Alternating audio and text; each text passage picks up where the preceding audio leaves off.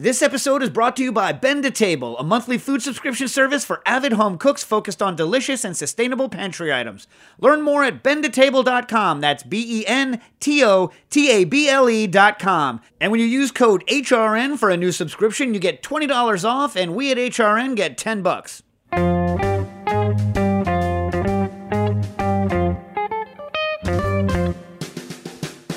Hello and welcome to Cooking Issues. This is Dave Arnold, your host of Cooking Issues, coming to you live from the Lower East Side of Manhattan. Nastasia Lopez is coming to you from Stamford, Connecticut, and we got Jean Nahul coming to you from, what do you call that, Murray Hill? What is that? Yep, Murray Hill. And Matt is in his Brooklyn booth, right? You're not back in the Rhode Island, are you, in Providence Plantation? Yeah, Sunset Park, baby. Yeah. Where the hell is Sunset Park exactly? What is that? South of Park Slope. And why do they call it Sunset Park? Since they're to me, like all sunset things need to be in California where the sun sets. Where when you're on the water, the sun sets. Yeah, but we have an elevated park that is like legit the best place to watch the sun set. I mean, outside of California. Nastasia is a connoisseur of the sun going up and down. Have you ever been on, I'm sure the north side of Long Island is also a good place to watch the sunset because you can pretend that there's no land to your west, right? Well, then you have the buildings outlining the sunset, which is nice when you're in Long Island City. No, not Long Island City. The actual Long Island. When you're on the Sound looking over, you can kind of pretend that it's the ocean, right? Yeah. Whatever.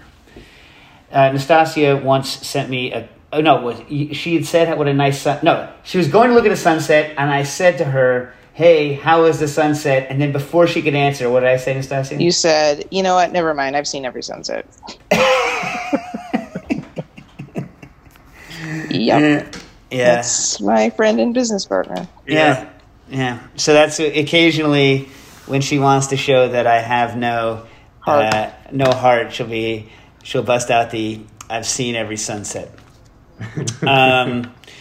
So last week, by the way, we took a week off. As you know, we were out at the rallies and protests here in New York in support of Black Lives Matter and in support of George Floyd, Breonna Taylor, and their families.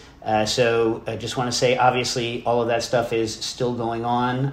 We're doing the radio show this week anyway, and because I guess, John and Nastasia, we figured this is going to be a long road. So we want you to know we still want you to go out and do what you can to support Black Lives Matter. Go out to rallies. I know there's going to be a number of rallies this weekend. We're going to go to... do you guys have anything to add? Go to marches and protests if you can, and if you feel safe and comfortable doing it in light of the COVID. And if you're able to, I don't know about speaking for you and Nastasia, but, if you can donate to some funds, donate to some bailout funds, donate to the NAACP, donate to Black Lives Matter. There are a lot of really great organizations out there right now where your money will make a difference. Right. And I feel extremely fortunate in that because I'm antibody positive, I'm not personally worried about going out and protesting. But when you do go out and protest, please, try to maintain. It's impossible out there to maintain a safe distance, but try to make sure you wear your masks and try to stay safe when you're out there. And an excellent point that was brought up on one of the. At one of the rallies was, if you have a business, try to think about doing business with Black-owned businesses as a thing that allies can do who have businesses. Try to make a point of seeking out Black-owned businesses to do work with. What do you guys have? Anything else you want to add? I think that's great. If you want to support both Heritage Radio and the Philando Castile Foundation, Heritage is donating. Well, Heritage is giving 10% of the proceeds that come into Heritage this week to Philando Castile Foundation. So, I did not know that. I did not know that. And also, obviously, in a related note, the Museum of Food and Drink. It's just a plea for help at the beginning. But the Museum of Food and Drink, obviously, which John is still working for while he works for us at Booker and Dax. We're still working hard on getting our African/American exhibit up. More on that later, because I thought I'd do for Classics in the Field today one of Dr. Jessica Harris's, who's our lead curator, one of her best-known books, and the one that introduced me to her. But that's for later in the program. So any of you guys eat anything interesting, do anything interesting this week from a food standpoint? I'm fermenting out some kiwis to make into vinegar. Why kiwis?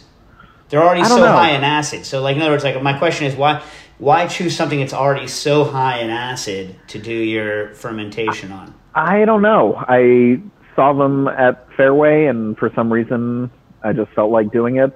I don't know. I've been fermenting out a lot of different fruits to make into vinegars. I've got rhubarb, blueberry, cranberry, strawberry. I've got some mead vinegar. I don't know. It's fun to see what they all turn out to be. So I figured, why not try kiwi? Now, are you doping the kiwi with sugar to get the alcohol level up so that you get a higher vinegar percentage? Yes, I am. Yeah. So what percentage sugar are you taking it up to, roughly? I'm really just kind of eyeing it out. I should probably start taking some measurements and getting things to be a little bit more consistent, but I'd probably say it looks like a quarter of the weight of the kiwis that I put in there. That's very techie there, John. I know, isn't it? I don't know, like a quarter? Like something like a quarter? I don't know. Exactly. Yeah. And we didn't get a chance because it happened too recently. You want to discuss your fish feast, your tinned fish feast? Oh, yeah, that was really excellent. I had one of my friends, Brian, over. He works for Jose Andres, and he came over, and we had some really nice wines and then these awesome tinned fish. La Brujula is the brand. They're from Galicia, Spain. And wait, say that again, because that was unintelligible. You got to say that slowly. La Brujula, I think is how it's pronounced. Brujula. And I got every type of, and I've been collecting these for a couple months now, and I finally got every type of tinned seafood product that is available in the U.S. So it was razor clams, cockles, large clams, a whole bunch of different types of sardines, scallops and sauce, octopus and paprika sauce, sea urchin. That's the crazy one right there. Tinned sea urchin roe. It was very good. What do you think about that? Conceptually, Nastasia, what do you think? Doesn't sound that great. Nastasia, also, remember, not a fan of razor clams. Is the only person I know who does not like razor clams. And it's you actually don't like it. It's not that you're worried about sand. It's just you don't like it, right? But it's not the sand. No, it's not the sand. Is it that they're too sweet and you don't like sweet clams? No, I just don't like shellfish in general. I just really don't like shellfish. What about like steamed mussels with, oh, you don't like French fries? I forgot. Oh my God. I can do without. It's not like, that's the thing. I can eat it all. I would rather not order it. Do you know what it's not like I'm averse. Like scallops though. Whoa. Whoa. All scallops?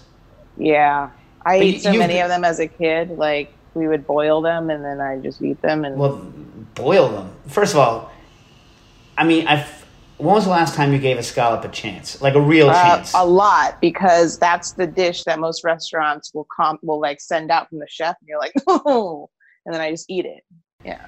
So I've had them a lot. I feel like to really be like you need to do the East Coast scallop thing. But I mean, if you've done it now, if it's been ruined for you, it's ruined for you. And there's nothing I can do about it. No, I've had amazing scallops, like the ones that Pasternak does at S. Like, are you gonna do his? You're gonna imitate his voice for me? If you're gonna, I need to scratch my balls while doing it. but yeah. I mean, I understand what a good scallop tastes like. I understand all about it, but I just don't like it. I just feel bad that it got ruined for you by your childhood. No. I ate them a lot as when they were like special, so. Which was it? They were special, or you ate them a lot, or both? Well, like they were the special occasion food, like Mother's Day. And boiled. So your dad cooked them for your mother on Mother's Day, and he boiled them. Is this what I'm getting? Yeah, something like that. Were they at least in some sort of a soup? Was it a tomato situation? No. What? But why would you boil? I don't know. I'm trying to understand. Like, I'm in a kitchen. I have scallops, and I'm like, what am I gonna do? I'm gonna throw them in boiling water, and this is not what comes to my head. Yeah, I understand. We were a shake and bake household.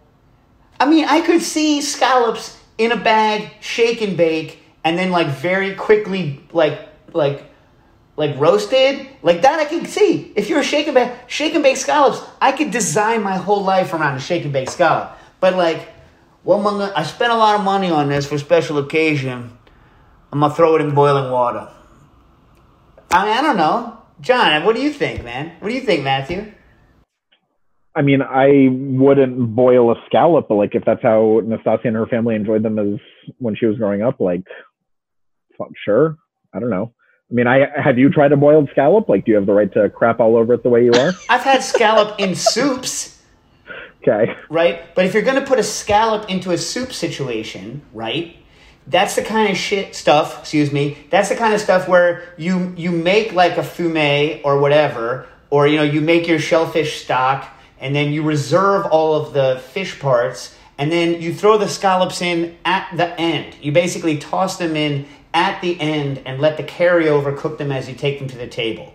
Every time I've ever done like a fish stew or a fish thing and it involves scallops, the scallops, I steam cook all of the shellfish over like with white wine, and take the steaming liquids, add those to the pot to make the base soup, use the bones from the fish to make a fumet, combine those two things, make the stock, and then fold the actual seafood products, especially something like scallops, in at the end. That's the way for decades and decades and decades that I have done any fish stew or any fish, like liquid fish product that wasn't meant to be cooked forever. Like a I don't really care what I'm doing. I mean, that's not how I do, clam chowder, because they're supposed to be little rubbery garbages there. That's the whole concept, is rubbery garbages. So you hack them up and you do it. You know what I mean? But your way is very not shake and bake.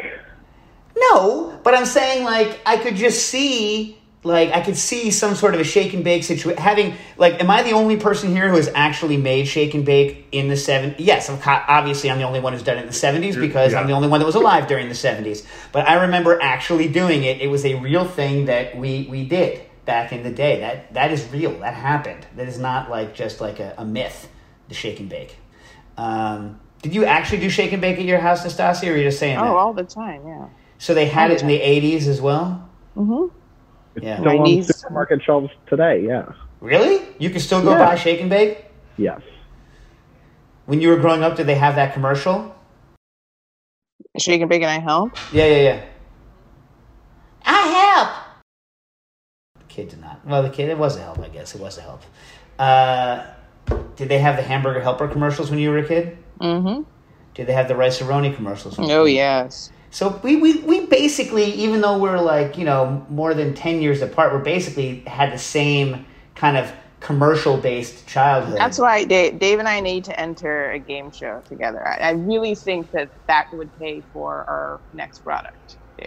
The game show together. Well, then we have like money. We have code words that we say with each other that no one else would get. Right. It's got to be like the Newlywed Game, but for colleagues. Yeah. For like business partners. Yeah. We would kill. We would kill. Yeah. We would wipe them out. It's true.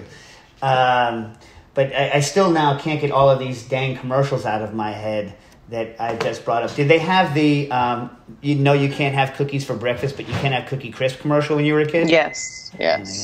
Yeah. We weren't allowed Cookie Crisp, though, because that was pushing it. Yeah. Well, first of all, it's garbage, and it's all sugar. So, Booker's here, by the way. Booker's now. Hey, Booker, where's my cake? He can't hear you because I got the headphones on. Nastasia wants to know when you're going to bring her cake up. Now that we've entered phase 1, and you can get on Metro North. End of month. I'll think of a time sometime towards the end of this month. No, there you go. Towards the end of this month. So Booker has made Nastasia's red, white, and blue sprinkle cake. And it's made? the cake is made. It's in the freezer. Oh, okay. It needs to be thawed and iced. To ask Nastasia why did she move out of New York City? It's the best place in the world. Okay, so this is not the forum for this kind of discussion, Booker, but I appreciate it. Like, Booker's the only person who's like still 100% New York all the time. He's still like, yeah, New York, hell yeah, New York. What about when, in like 3 weeks when it's going to be 100 degrees with 100% humidity? He doesn't with care. With a mask. Yeah, the masks already feel awesome. Booker spends 23 and a half out of every 24-hour period in his room, which has an air conditioner. So it's like... But he's going to start raiding the subway again, I thought. Not anymore. I started taking the subway again, yeah, so he started taking the subway now. So now he's going to... Well, we'll see. Booker has endured many a New York summer on subway platforms. So, and he, for whatever reason... with a mask. Yes, that's true. For whatever reason, Booker prefers, like, cloudless days. One tiny wispy cloud at 32,000 feet. When it's a cloudless day for nuclear bombs? Oh, no. Did we talk about that on the air? Have we talked about that on the air? Probably. Yes. You know, there was a whole city. Well, I'm not going to get into. I'm not going to get into nuclear warfare and cloud cover right now. We can do that. Yeah, that'll just take us straight to the end of the show. So. Yeah. It will. I'll just keep going on. Chat starts to revolt after about 25 minutes of non-cooking related stuff. Also, they said don't cook tonight. Called Chicken Delight or something. Is that another one? Chicken Delight. I don't remember that. See, did I get Chicken Delight? Chicken Delight. I'll have to Google that one later. I mean, like, I can still picture that creepy hand though from Hamburger Helper, and like the super, like the. It was like I don't even want to get into the gender politics of the Hamburger Helper help her hamburger help her make a great meal. It's just like, it's garbage. Anyway, but nothing against the product. I don't even remember what it tastes like. It's fundamentally a hamburger macaroni casserole product. Am I right? Mm-hmm. Oh, here's a question for you. What happened to the Sloppy Joe? Does anyone still make the Sloppy Joe? No, but they're good. Who is this Joe? There's a restaurant in New York City that does. Well, it's like a fast casual kind of thing, but Schnippers, got the big red logo. They sell a Sloppy Joe. Also, Brooks's vegan Sloppy Joe. Oh delicious. My God, it's so good. Yeah. Delicious. Now listen. Where are you with knife and fork on Sloppy Joe? Are you a pick up, drip, 8,000 napkins, and then fork up the stuff that falls on your plate? The latter. You gotta put the sloppy in Sloppy Joe. Are you kidding me? So you don't pull a de Blasio. You don't fork your knife and fork your Sloppy Joe. Well, open-faced turkey sandwich, you're allowed to eat with a knife and fork because it's not a sandwich. It's a lie, right? Sure, that makes sense. Yeah. So what about you, John? You pick up your Sloppy Joe and have it go everywhere? Yeah, I think so. I mean, I haven't had a Sloppy Joe in a little while. The last one I probably had was Brooks's, but yeah, I think so. And yeah, Brooks's, you just kind of pick it up and eat it. Yeah. Have I ever told you my my multi-zillion-dollar food idea? Maybe. So that feels like a good one to share. You probably should have told Nastasia that one at some point. That we're never going to do it. Maybe not on the air, but we're never going to do anything. We're never going to do anything. So here's what it is. This is why we don't have any money. Here's what it is. Here's this. So I think it was Stas. You were already working. Remember when the stoners came and they wanted to make burrito tape? Oh yeah. So these stoners, self-styled stoners, wanted to make an edible tape so that they could tape their burritos shut, so that when they ordered their burritos, when they were stoned out of their mind, they wouldn't drip the product everywhere. You remember this, Nastasia, right? And I said to them, well, I'm not going to make you a tape, but I did invent my thing, which is the semichanga. Have I discussed the semichanga? Yes, you have. On the air? Well, I will say it again because no one has served me one yet. So what it is it's half burrito, or maybe even 2/3 burrito, and 1/3 to 1/2 chimichanga. So you have the hard base to hold the burrito with, and then you pick it up, you eat the soft burrito, and then you finish the hard chimichanga section much like an ice cream cone. That is all kinds of winning. I would just leave it at that. I think the edible burrito tape is the bajillion-dollar idea. Those stoners were right. I'm not going to pass any judgment on you for saying that, but like, what are you going to make this edible tape out of? We were working with agar scripts. I mean, why do I want edible tape on my burrito? I'll tell you what I do hate. I do hate chewing on paper. When you buy like a sandwich that's goopy or goopy burrito and you peel back the paper and it gets all goop over the paper and you can't see the paper line anymore and you start chewing on the paper, unpleasant. Yes. Unpleasant. What do you think about eating the rice paper on a White Rabbit candy? Like it. Yeah, I do too. Do you know White Rabbit in the 80s was slightly softer, different. They changed the recipe at some time in like sometime in the 90s. I think all through the 80s it was the same. But I love a White Rabbit candy. You guys like Matt and John, you White Rabbit candy people? Yeah, good. Well, you've never had a White Rabbit candy? No, man. What the hell? Send me one. I mean, they're not the same anymore, but I mean, they're easy enough to get. Remember in the, what was it, early 2000s when those ginger candies all of a sudden became the rage? No. The super hot ginger candies. God, I gotta get you guys on the candy train. I love those things. That's not really Nastasia's jam, though, right? All right. Quick note on bread making before, in the wake of the Adam Leonti thing, I've been experimenting a lot with bread. I've got people Instagramming me stuff and Twittering me stuff on bread and milling. Maybe we'll just do another show. I've been working a lot with milling and different sifting technologies, so I have a lot to say. I've been plowing through a bunch of the wheat that I've bought. I've been experimenting mainly with hard red winter. I don't have any hard red spring yet, and with that's the best. Soft white. The hard red winter. That's what we made our whole grain pasta out of. Didn't you use some durum? I'd have to look at the exact. Probably some sort of durum. I want to try some hard red spring, but it's just not available, and I want to try some hard white. So, I mean, I will not because I have questions to get to, but like I could talk about like what I have learned over the past month in terms of flour tastes and like here's how this is going to work. So Nastasia, I don't want you to worry. Here's what's going to happen. Great. Here's what's going to happen.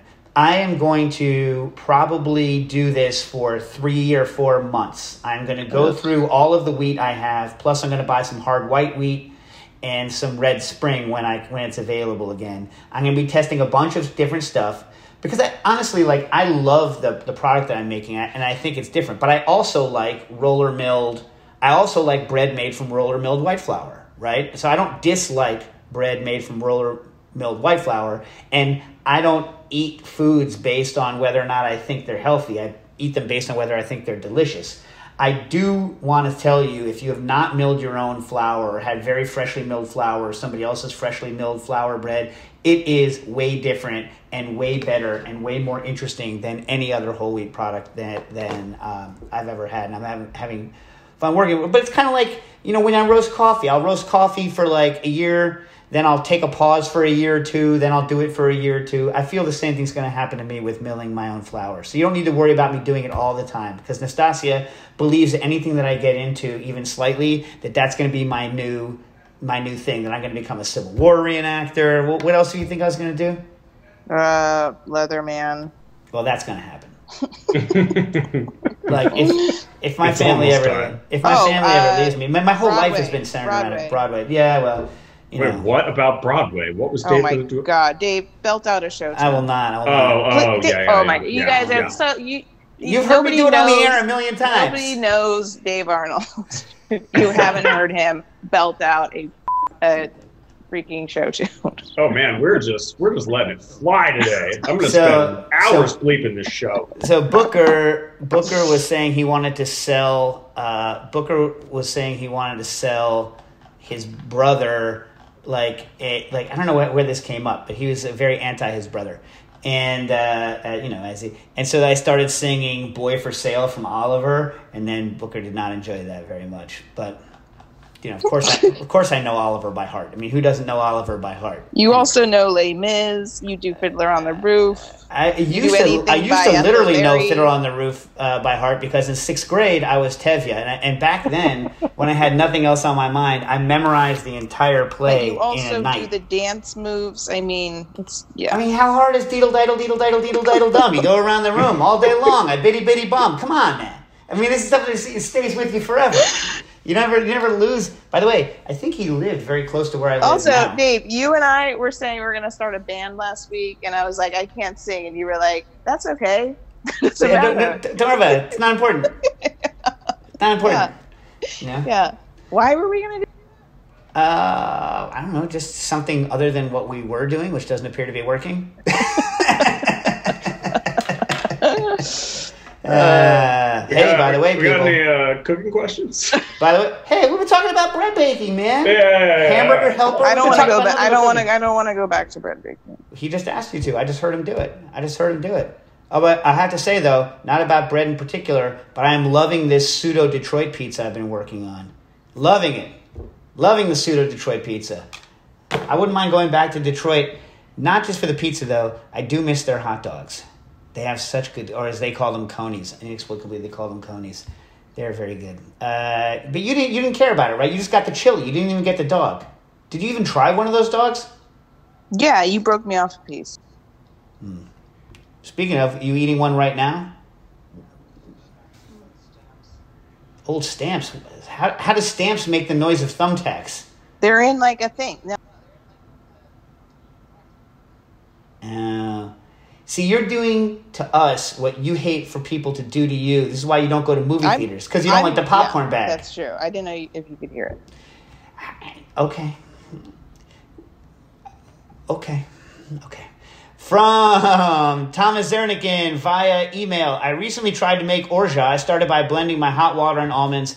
Then I poured this mix directly into the rotor, presumably the rotor of a Spinzall, our centrifuge, and spun it for 20 minutes or so. There was no clarification or separation. Yeah, that's not the way the orgeats work for the rotor for the Spinzall. In general, I'm usually making such a large quantity of those things that I go through a nut bag, and then a press is actually how I do those things in real life. But when I do nut milks in the Spinzall, I do it around the quantity of nuts. So I always have the quantity of nuts in the recipe be roughly 400. What kind of nuts? These nuts. Is that what you're looking for? Yes. Yeah. But if you're oh man, now I have that whole song going through my head. So if you do that, the idea is that all of the liquid that you blend in will get filtered through these nuts as they go through, as they're in the rotor, and you'll get, because the first couple hundred milliliters you get off are going to look almost clear in a continuous situation, but you're not going to get a decent separation out of those hard pureed nuts like that. Even in a big centrifuge, you will get it when you're running it at 4,000 Gs for like 20 minutes. But with this one, it's really more about trying to fill the rotor with these nut solids, and then getting the stuff out. But in general, like nut milk bags, and are I think the way to go. But there endeth the suggestive nut bag talk. Aaron Holback from Instagram. Okay, now Nastasia's going to hate this one. You're going to hate this one, Nastasia. Which is because it's like highly technical and like all tweaked out. You hate it. Anyway. Hey, Dave, I'm building a proofing box, so we're back on bread. You happy about that, Nastasia? For those of you that don't know, sometimes if people can't control the environment in their kitchen, the humidity or the temperature, they build a proofing box. The proofing box is usually a higher temperature than you would have in your normal house or kitchen, but it's consistent, so you can kind of guarantee the proofing rates, and you need a relatively high humidity and a relatively high temperature, but also a relatively large volume because you're going to be putting a bunch of bread into it. I am building a proofing box by retrofitting a Coleman cooler with an immersion circulator and closet shelving. I intend on mapping the boule, i.e. the bread boule, the bread boule's height through its proofing by using a laser ping rangefinder with 1 millimeter resolution. How do you like that, Stas? Okay. Yeah. I was wondering if the appropriate time to bake is when the bull's maximum height has plateaued. I'm just getting into the modernist bread and have yet to find a conclusive answer to this question. I would say no. That's probably too late. Thank you, Aaron Holback. And then as a follow-up, I found that measuring the height proportional to volume is an unreliable gauge of fermentation. In fact, at either maximum, the dough would be over-fermented. I use the finger dent technique, and I'm now exploring ways to quantify this qualitative test. For those of you that don't know, the finger dent technique when you're proofing bread is if you push on the bread as it's proofing. So you've done the shape. And by the way, by far and away, the thing that when you're beginning in bread that you're going to probably F up is the shaping part of it. So much of the structure of the final bread is, because think about this, you do what's called bulk fermentation, it ferments, and then often you punch it down or you do whatever you're going to do after bulk fermentation. Then you divide it into whatever its final loaves and or buns are, and then you do the shaping. And so much of the texture and structure of the bread are done in that shaping thing, and I think that's where a lot of people mess up. Anyway, so the finger dent technique after you've done your final shaping and you're proofing it. That's my large dog being happy that Jen just got home from work. So when you push in, if you push and you push on it a little bit, and if it pops right back at you, like if it's very elastic, it means it hasn't inflated enough to reach anywhere near the edge of the gluten's kind of extent. If you push it in and your finger goes into it and it starts collapsing, well, you waited too long, because at that point, any kind of hit's going to make it deflate. What you want is for it to still be going up when you put it into the oven hits it, the temperature goes up, boom, you get your oven spring, but it doesn't collapse, and then boom, you get your perfect bread. So that's the dent test. Anyway, so here's, Nastasia's going to hate this even more. I intend to use a series of linear servos to emulate a finger impression while mapping the rebound volume through a 3D depth sensor. If I'm able to automate calling the proof, it may be interesting to design a consumer model with more economical components. My inspiration for this project is no kitchen gadget can simplify calling proof for you, which is a quote from Modernist Bread 3-220. With that said, I fear that I'm innovating for innovation's sake. How would you proceed? FYI, my summer research plans were foiled by the pandemic, so I've turned to experiment at home. Thank you, Aaron Hoback. So I would definitely say that this is something that you should do, Aaron, for your own edification. I don't know anyone's going to buy a proof tester. What do you guys think? With the sudden popularity of bread baking at home, I think this is a stretch. There's also, I'm going to put it to you this way, Aaron. I think this is kind of fascinating. I'd love to know, there's a huge, long history in industrial cooking of testing things that are kind of untestable and coming up with standards, and then those standards become kind of the standard. So in the pea industry, there's a thing called the tenderometer, and they have a very specific shaped instrument that crushes a very specific amount of peas and measures the very specific weight that it takes to crush that, and that's turned into a tenderometer reading for peas. And a lot of things have these very strange kind of standards that are built up. So who knows? Maybe you'll come up with the proof standard. But I will also say I watched recently a video where someone did the same recipe at 4 different proofs: under, just right, or under, a little bit under, just right, and like a lot over, to show the difference between them. And the difference in whether they proofed it correctly or incorrectly is not as dramatic as you might think. But it's instructive to go look at their videos to see what the effect of proof is on bread. Okay. Brian Yurko writes in, hey, hope you're well. Had a question about vacuum pumps. Any suggestions on what... Nastasia's like, geez, vacuum pumps. Yeah, my God. Any suggestions on what to do to get a seized pump going again? And just because I know Dave likes the details, it's a Bush R5RB0021C with an electric motor, all inside of an Ultrasource UltraVac 250. Brian, so most likely what has happened, luckily for you, the Bush pumps are, well, unluckily for you, Bush pumps are fantastically expensive. Luckily for you, they're also completely rebuildable. The odds that there's something wrong with the electric motor are probably 0. Those motors are a beast. Almost certainly what has happened, and by the way, you can go online And if you look up the R-Series Bush pumps, there's a complete rebuild guide online that's available for them. Let me see if I can get you the title for it. The rebuild guide is titled Maintenance and Repair Manual, R5 series. And the thing's all there, and complete down to like how to get the taper pins out without damaging them. It's a very good document. Undoubtedly, what has happened is this. Inside of an oil-based vacuum pump, there is a spinning wheel, like an eccentric spinning wheel. On that spinning wheel is a vane that it pops up, and it's spring-based. And that vane, I think they're carbon, I'm not sure. That vane, I forget exactly what they're made out of. That vane pushes up against the outside of the pump and sweeps through the oil and acts like a highlight scoop, going back to the 70s, acts like a highlight scoop and scoops the air out from the low-pressure area through the oil and out the high-pressure area. And if you shatter one of those vanes, it'll seize the pump right up. Most likely you have a thrown or shattered or stuck vane. So you need to drain the pump, get rid of the oil. That oil is ruined. Clean all that stuff out and either repair or fix the vanes, which is a very small price to pay compared to the price of that Bush vacuum pump. Was that a blessedly short enough answer for you, Nastasia? Yes. All right. Rachel Meyer wrote in, and I don't have an answer for this one, but more of a throwing it out there. Maybe we have in the listening audience a pectin expert, maybe one of the people from CP Kelco, because I don't know that I still have our contacts at CP Kelco.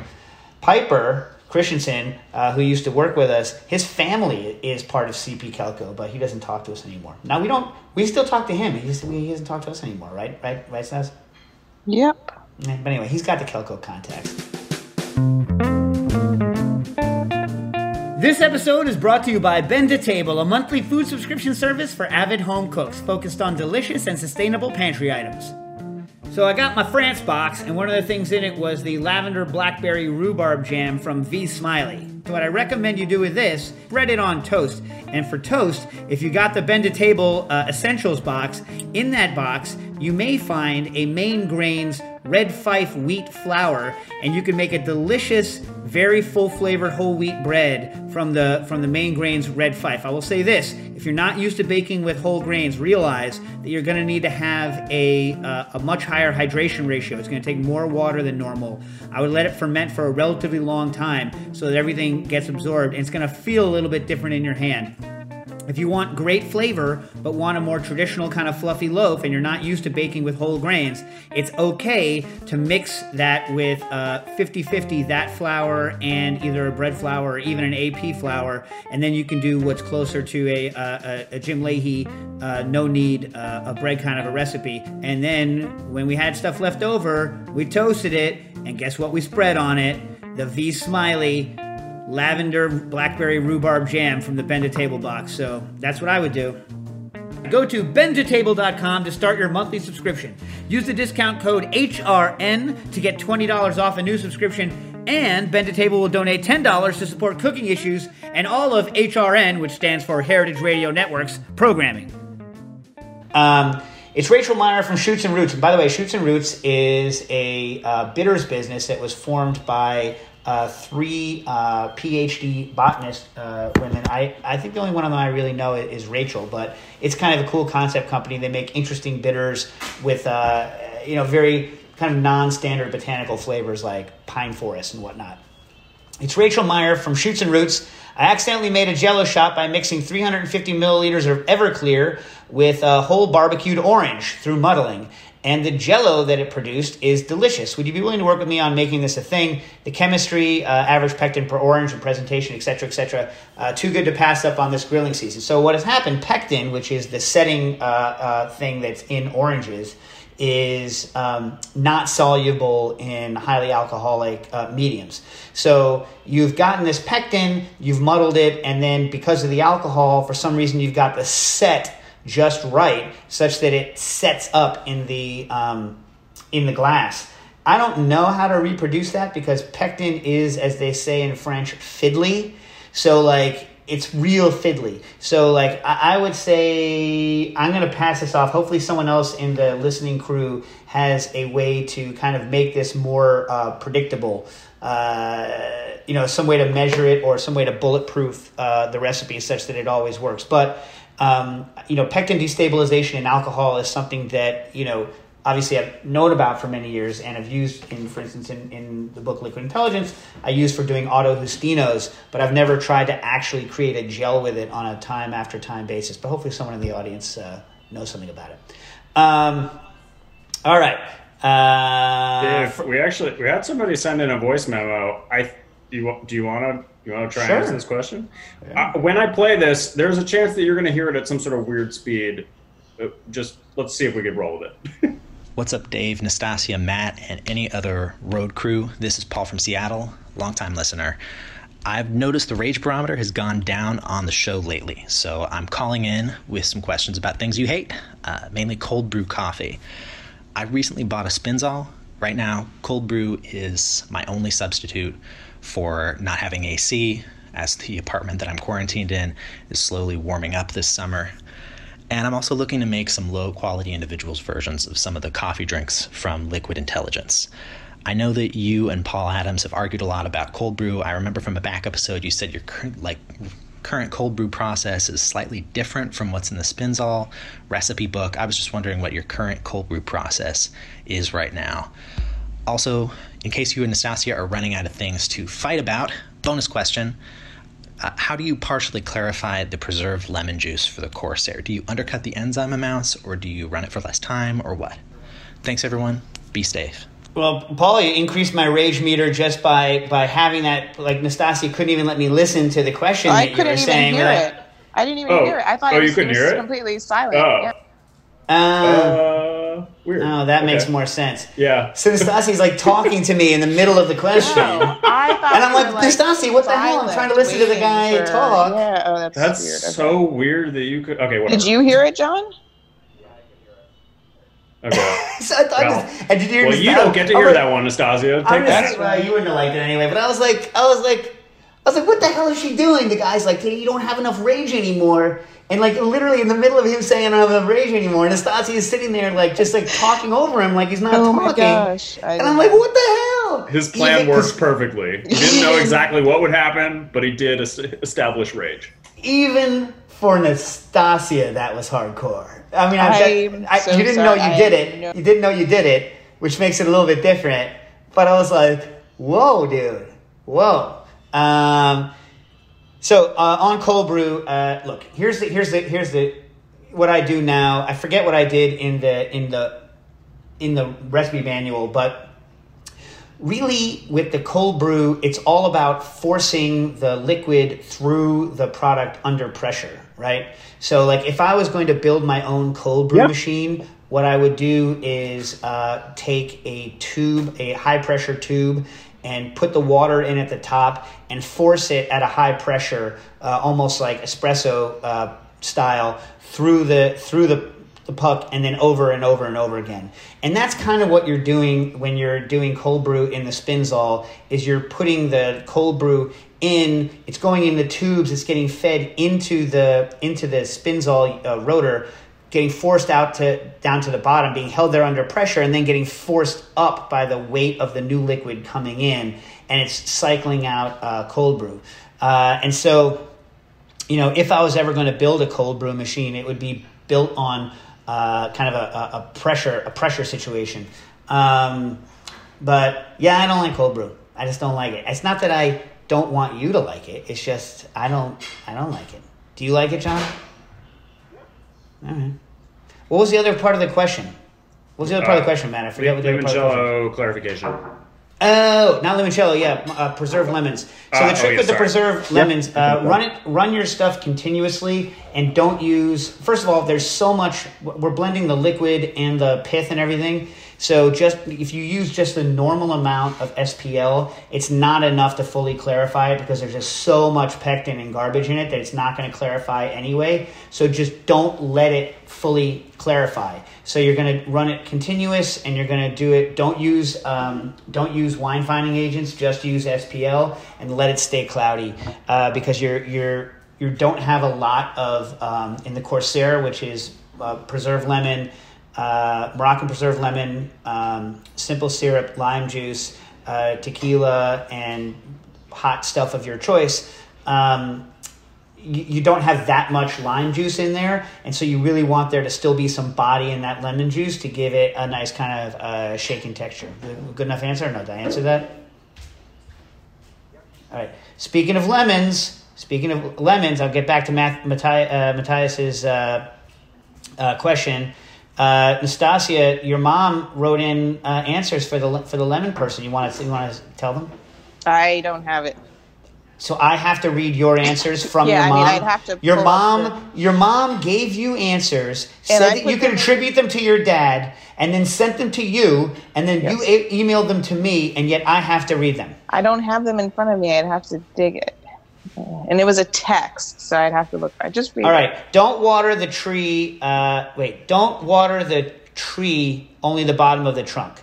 Remove all the leaves from the bottom of the trunk so it will be like a topiary. Fruit is on top like a basket filled with fruit. Shake the tree to get rid of bugs. Really? Shake a tree to get rid of... How big is this tree? Pick lemons... My mom is very strong. It's not the tree. I believe that. Yeah. So you're like, it's not the tree. She's like an almond harvesting machine. You ever seen those almond harvesting machines? They're like, it's like a skid steer, and you drive it up to the tree, and this arm comes out, and it's like, I told you to drop the almonds! And the almonds hit the ground. Yeah. Mm-hmm. It's how now that's how I'm going to picture your mom. The almonds hit the ground. Yeah. The almonds hit the ground. And I think some of the almond shakers also have like giant nets that they can put out. Anyway, shake the tree to get rid of bugs, but only if you're Lopez first strength. Generation Russian. Yeah. If you're Nastasia's mom's strength, you can shake the tree to get rid of bugs. She's like, I chewed ice when I birthed you, and I was like, all right. Yeah. First of all, she's not even. It's not like she's shaking them out. She's just shaking the tree so hard that the bugs are like, "To hell with this! To hell with this!" Yeah. 4. Pick the lemons in the cool of the morning. I feel like this is like a advice that could be used. It sounds like a 60s song, does it not? Pick the lemons in the cool of the morning. Yeah. We also think that she's trolling us on Instagram. Yeah, she is. Nastasia's mom, right, has like a garden, and she lives in, they're still in Covina? Yeah. So they're in Covina, which, has like sunlight and whatnot, like, and they have a garden, they're growing stuff. So she's like, everyone should get out and garden. You're like, hey, thanks, Nastasia's mom. So what am I going to... My bedroom faces a brick wall in New York. Yeah. Like my windowsill gets like, half hour of sunlight a day, and it's not even direct. You know what I mean? I'm on the 4th floor of a 20-story building. Anyway, the shade I get is from like, the trucks outside, anyway. Okay. Pick the lemons in the cool of the morning. Using clippers to cut a small amount of stem with the lemon. Now you're too lazy to do that, Stas. You're a ripper. Twist. Well, at least you're nice. Twist and pull. Speaking of which, we have to try the lemon. I got it. So how is it? You're gonna send me some? I don't want to know. For you. I'm waiting. No, I'm waiting for you to try it. All right, and remove any yellow or discolored leaves daily. Speaking of picking, let me get to this real quick. Who wrote it in? Someone wrote it in. Something about... Andy Shipman wrote in, hey, Dave, what would you do with 20 pounds of sour cherries? For the first year I harvested, I made jam. The second year I made wine. It had a low ABV and too acidic to drink straight up. Yeah, that makes sense. I used it as a mixer for a year. Last year I soaked them in brandy for a couple of months and had great cherry brandy for late summer cocktails. Going to pick next weekend. Have any thoughts? I don't have a Spinzall. Well, first thing you should do, Shipman, is go buy yourself a Spinzall. I mean, they're cheap now. I mean, come on, please. Second is we should go pick cherries. I'm going to go up with my sister and my brother-in-law, who are both positive when they have the cherries at Fishkill Farms, because this will be the first year ever that I can pick cherries and not die. You want to do it? You told me I couldn't. Well, you can. You just have to stay 6 feet away from me. Why? I don't care if I get it. All right. You're not going to visit anyone who's at risk? All right, fine. Whatever, man. Whatever. But anyway, we should totally do it. Here's some things you should do. You should go look at Pie Marches On and follow any of Monroe's recipes on cherry pie. How do you not make cherry pie in all of these things you've talked about cherries and not make cherry pie? That's crazy. John, is that crazy? Yeah, crazy. Also, when you're making brandied cherries, may I suggest that this makes an excellent gift for people. Here's something I've always wanted to test and I've never done.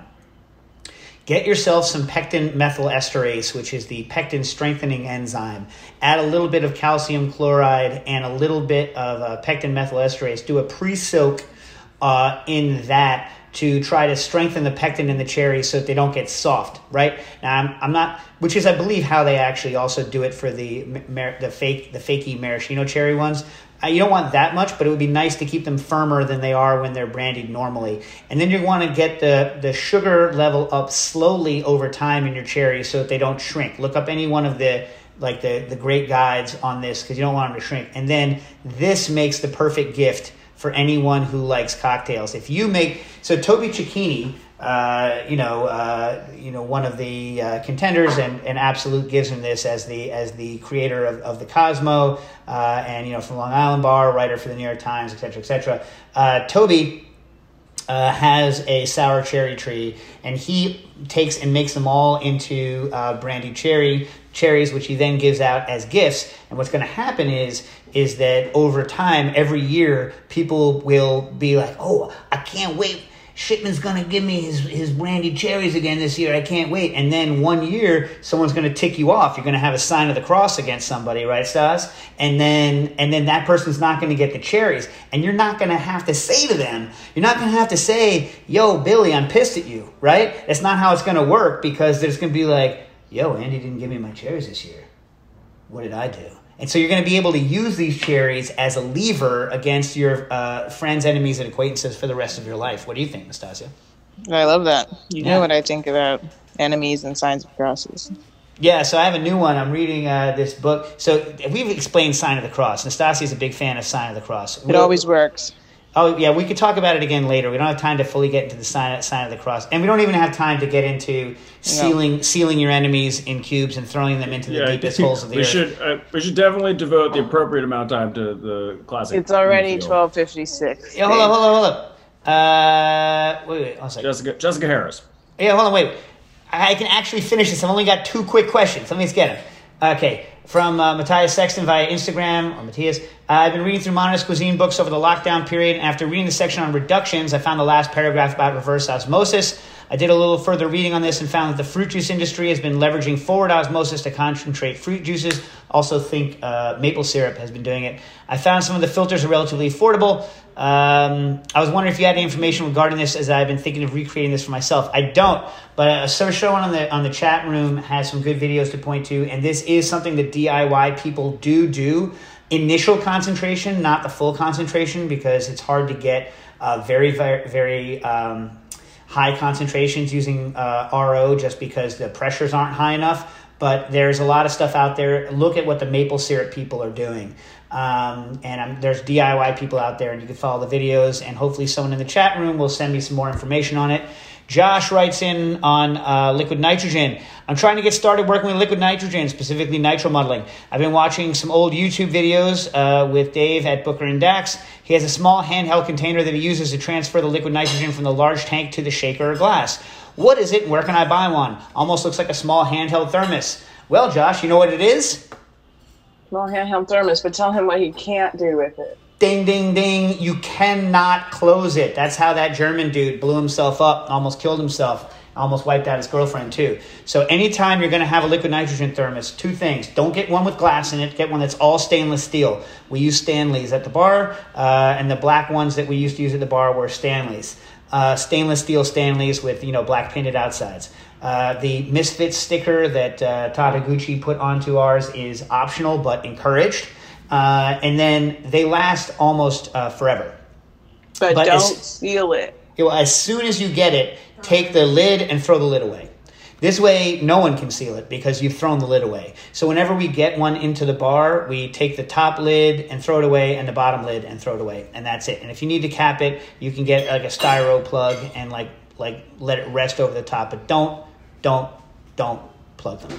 And remember, you don't want to let them go all the way dry before you refill them, because once they warm up, you have to spend all of that energy in the form of boiling liquid nitrogen to re-chill it down to liquid nitrogen temperature. So try to keep it nice and full. And if it should break, you'll notice the outside frosts over. That's how you tell if a dewar is broken or if your thermos is broken.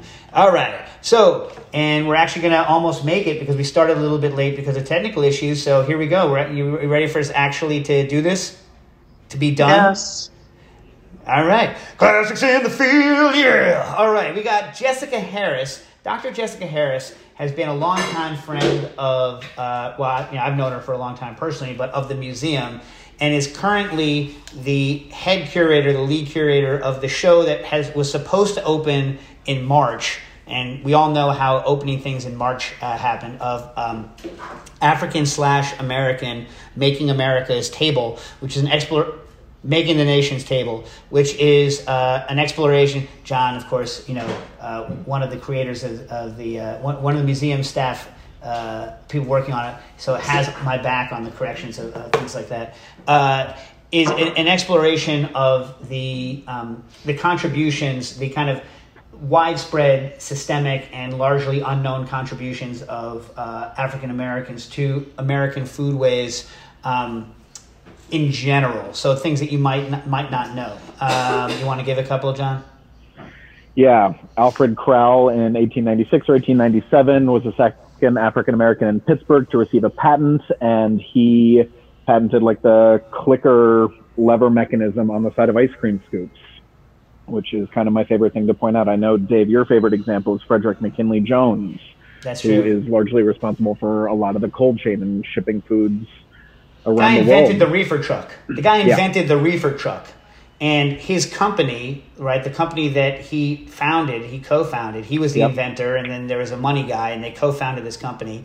And they still make all of the reefer trucks and the reefer boxcars. So if you've ever had a piece of food that was brought to you, it was most likely brought to you by a truck. Even if it got on a rail or got on a boat, it was most likely went from its to the final place, to the market, in a truck. That truck was refrigerated, and that refrigerator is a direct result of his work. So like the entire food system as we know it would not make sense without him. Anyway, built the very first kind of portable refrigerator compressor.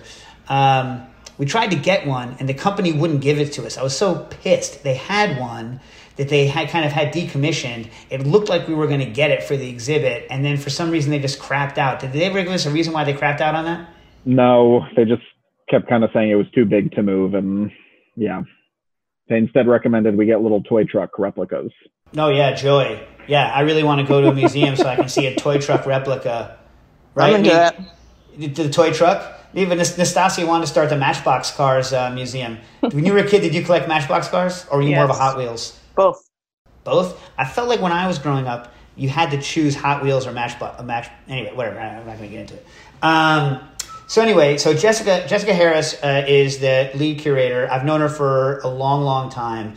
And even before I knew her, I knew her work. So she is, I would say, the kind of foremost scholar on cooking of the African diaspora in the United States and also Africa itself. And I remember the first trip I ever took with her was to Senegal with also a friend of the show, Pierre Cham. And I'll tell you, if you ever get a chance to travel through Senegal with Dr. Harris, it is a real treat. But well before I knew her, when I was first researching foods from Africa, there was very, very, very, very little written about it. And most of the stuff that was written about it was written from a very kind of white and European perspective. And so she had been writing books. I guess she started writing books in the late 80s, early 90s. But I think one of her most influential kind of middle books was 1998, The Africa Cookbook, Taste of a Continent. And it's one of the first books I was able to find that really dealt with the subject of African food from, I I think, a good perspective. So you should go check that out. You should check her out, and you should check out the exhibit that she curated as soon as we are able to open that thing again. We don't have a date. Also, her book. Wait, I want to say one thing. Her book, My Soul Looks Back, I enjoyed because it wasn't about food. It was about like growing up. I mean, living in New York in the '60s, and how she was friends with James Baldwin and Maya Angelou, and it's really cool. And she gives a playlist to listen to while you're reading it.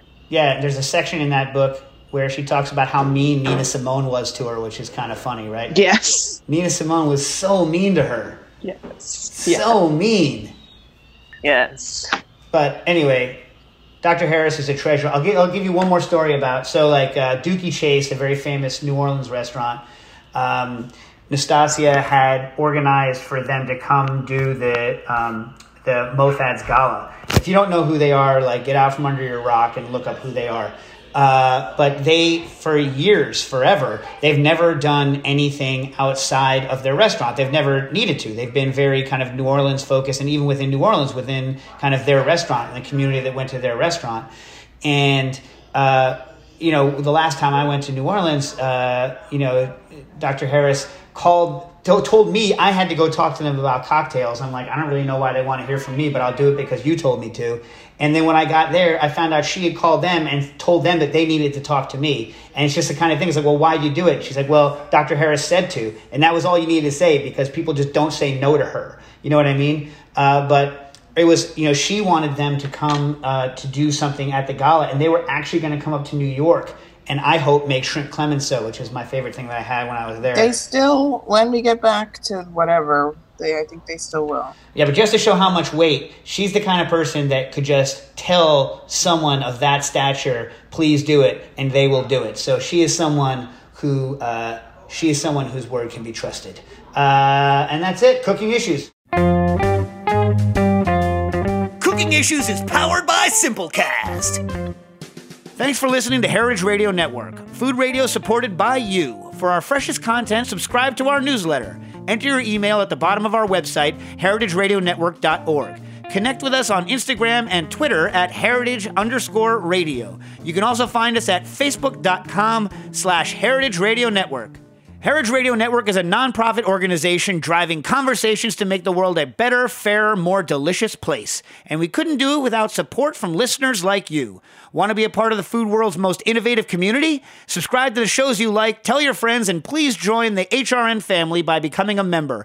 Just click on the beating heart at the top right of our homepage. Thanks for listening.